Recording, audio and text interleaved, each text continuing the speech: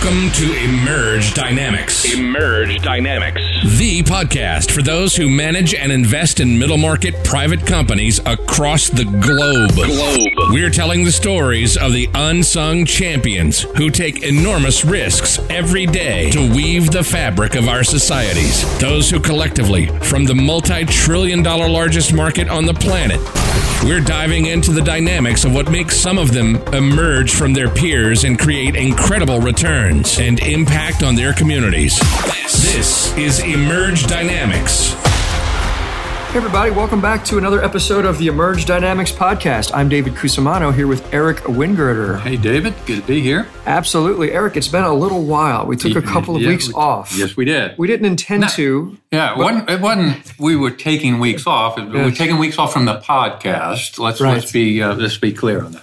Yes. We were incredibly busy in other ways. Yes. That has stopped us, both with projects nearby and also some travel. Yes. And so it's just unfortunately prevented us from recording, but all good things going on for us, but happy to be back to recording. Yes, indeed. And I think it's timely, Eric, that we're recording because here we are recording in late January of 2023. For anyone listening later, we'll be speaking from the end of January 2023 perspective. Right. This episode might actually air first day of February. I'm not sure what the calendar is, but a lot has happened in January, right? Since 2022 ended. 2023 is definitely starting off different than 2022 was. Yes. And so you and I were talking before about it's probably time now to do a series on growing your business through an economic downturn. Right. And we'll talk for a minute about what's going on right now in the economy. But I wish we could, I think you and I both be making a lot more money than we are now if we could predict exactly what's going to happen in the economy next month and the month after. Right. Certainly, signs are starting to look not so great, right? But let's talk about those signs. And then, folks, also, we don't want to get too wrapped up in the signs because even if today, the moment we stop recording this, the economy suddenly becomes amazing for the next couple of years, we know that another downturn will come. Right. And the lessons learned that we'll talk about in this series will apply whenever that downturn does hit, right? So we're going to stay out of the business of forecasting downturns. But given that, let's edify a little bit. What are we seeing out there, Eric, in this month? Well, there's definitely, and some of this is more specific to certain industries than others, but definitely in certain industries, some slowdown, definite signs of slowdown in those industries. A lot of layoff activity in certain industries we're definitely seeing. There's some economic data that comes out on a regular basis that is giving some lead indications. Some of it's mixed, right? Some of it's like, okay, well, we're still growing, but maybe we're growing at a slower pace. And so some of it's might be a little bit confusing, but definitely some indicators leading us to believe that we're beginning into a recessionary period, not necessarily forecasting how long that's going to be, but definitely some things that are saying the economy is modifying, slowing down as a result of a lot of different issues. I don't think we need to necessarily specifically get into that, but those are some of the things that are coming out right now, that there's definitely a change afoot. And it was mostly tech companies announcing layoffs. Right. Layoffs in the thousands. Right. And like things like 10% of their workforce, 15% of their, these are large numbers here. And a very recent one, though, was Dow announcing that they're going to be cutting people in the thousands. Right. Dow, I'm sure there's lots of technology there, but it's not what we think of as a tech company, right? They make physical things. Right. So this is not only a tech phenomenon going on here at this point. No. And I would say, Eric, and the companies that you and I are familiar with as well, right? The companies we know, the people we know, they're not usually public companies. They're private companies. Right. They're not on the radar. They don't show up on the Wall Street Journal. But they do operate in various industries and are being impacted differently depending on what industries that they're playing in. Absolutely. And so the people we're familiar with, the companies we're familiar with, right? I mean, we're seeing real-time first-party data And there's margin compression in January, right? Especially in certain industries. There's a slowdown. There's people missing sales targets, right? And so it's definitely getting more difficult in certain places than others right now. And so I think let's, Eric, lead into, and I guess let's also frame this. Right before we started recording, we also saw the Q4 GDP data came out, and Q4, there was just growth. There was growth.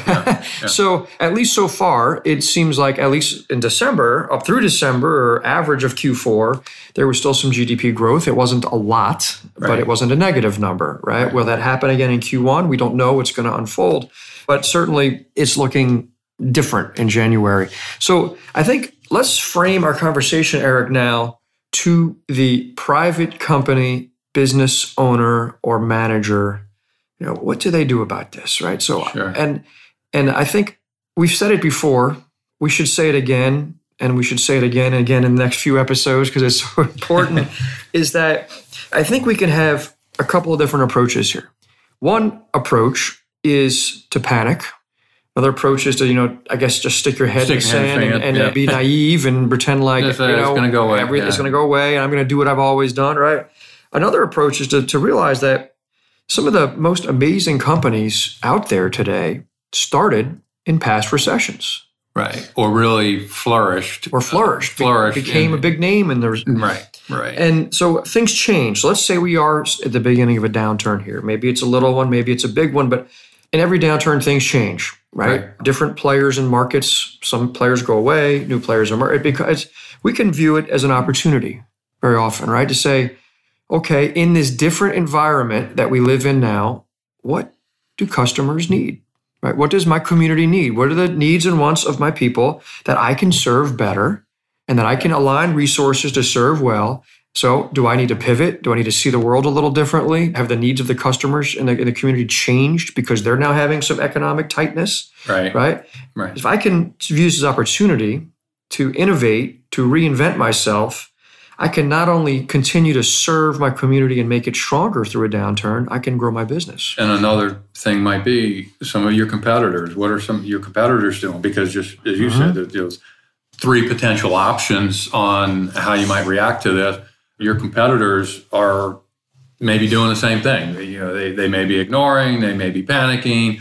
It may be a number of things, and not to take advantage, if you will, of them, but take advantage of the fact that their poor management might be an opportunity for you as well to grow by acquisition during this time frame. Absolutely. And with the mindset that if they're not doing things right and managing their company right, they're probably not serving their customers right. And those customers need service. So it's an opportunity. And that may be the positive way to look at this, is that ultimately through the lens of that customer, how can we serve our existing customers or potentially more customers better and take advantage of the circumstances?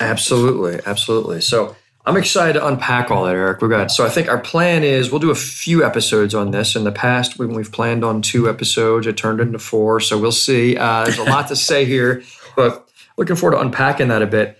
Something was escaping my mind here. Something else I wanted to say. I guess if it comes back, I'll circle back to it. I need to have more tea this morning, I guess.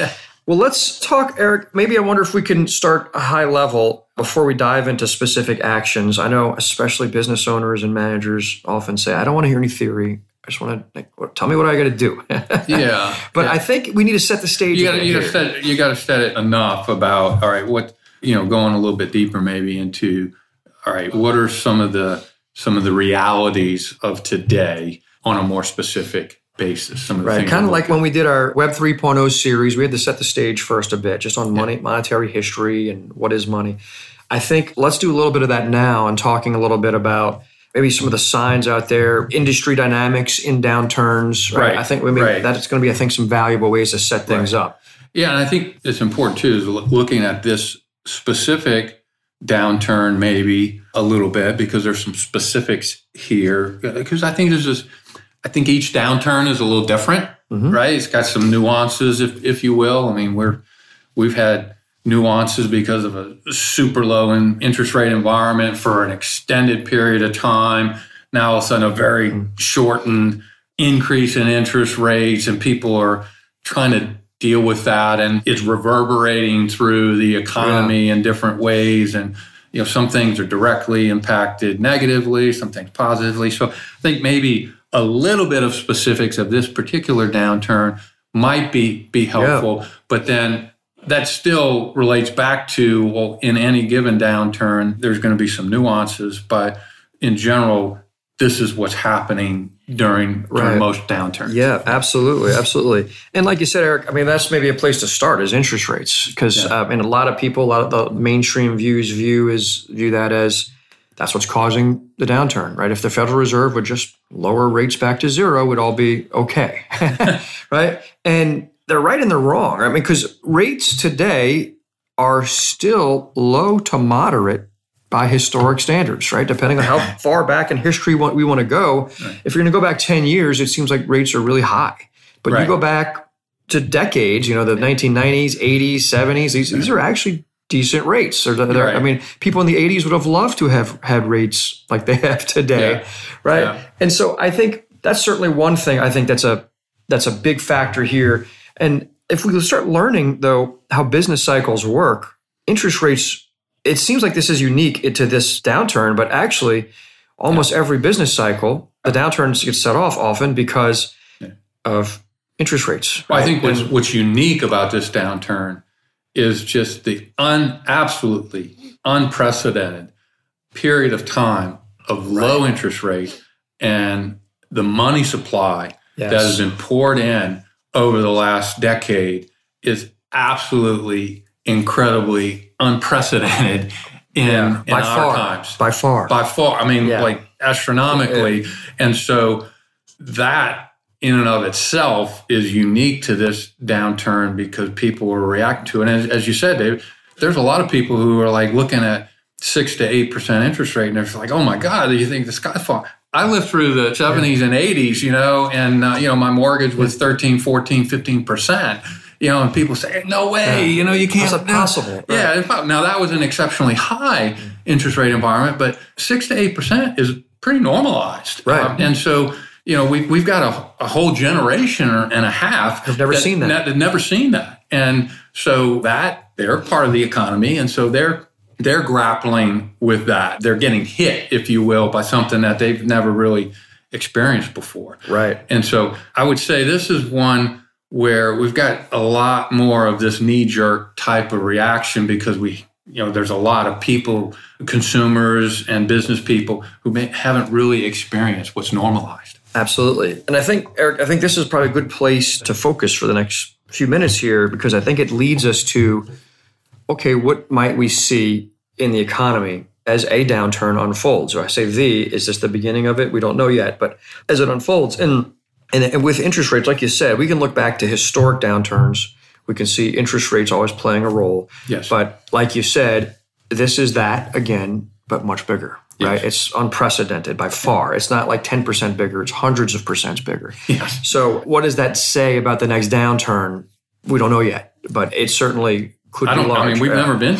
We don't know. Here this before, is unprecedented. So it's like, but regardless of that, we know what is likely to happen, generally speaking, and that may be more emphasized because of the circumstances, of the uniqueness of what's coming on. But we know there are some general things that happen. So let's play that interest rate forward and get this to some applicable things, some practical things. So really, we have to start with, we could do many episodes on interest rates themselves. I'm going to see if I can summarize or cliff notes, right? Thinking about what an interest rate is. Right? It's really a cost or a price of delaying consumption into the future. Right? It's so someone can say, okay, Eric, you want to borrow this $1,000 from me. I can't consume anything with that $1,000 right now.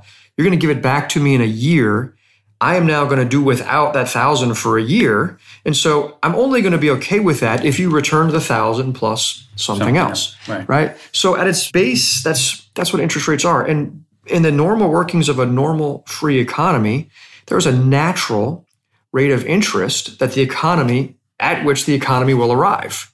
Right. And depending on society's time preference for consuming now versus consuming in the future, that rate will be at a certain level. Right. And we don't always know what that level is. It might be 5, it might be 8, it just depends on what society is viewing.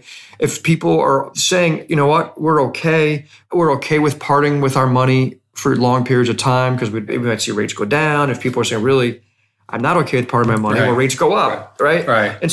And fundamentally, from a consumer's perspective, that cost is built into that decisioning, right? And so when we historically been in an extremely low interest rate environment for other reasons that the government has been using, then the mindset of that consumer is there's hardly any cost for this. So the consumption now today and my willingness to go borrow for that consumption today, cars, whatever it may be, houses, bigger houses, all those types of things, when there's actually little to no cost or perceived cost to that. From an interest rate environment, there wasn't.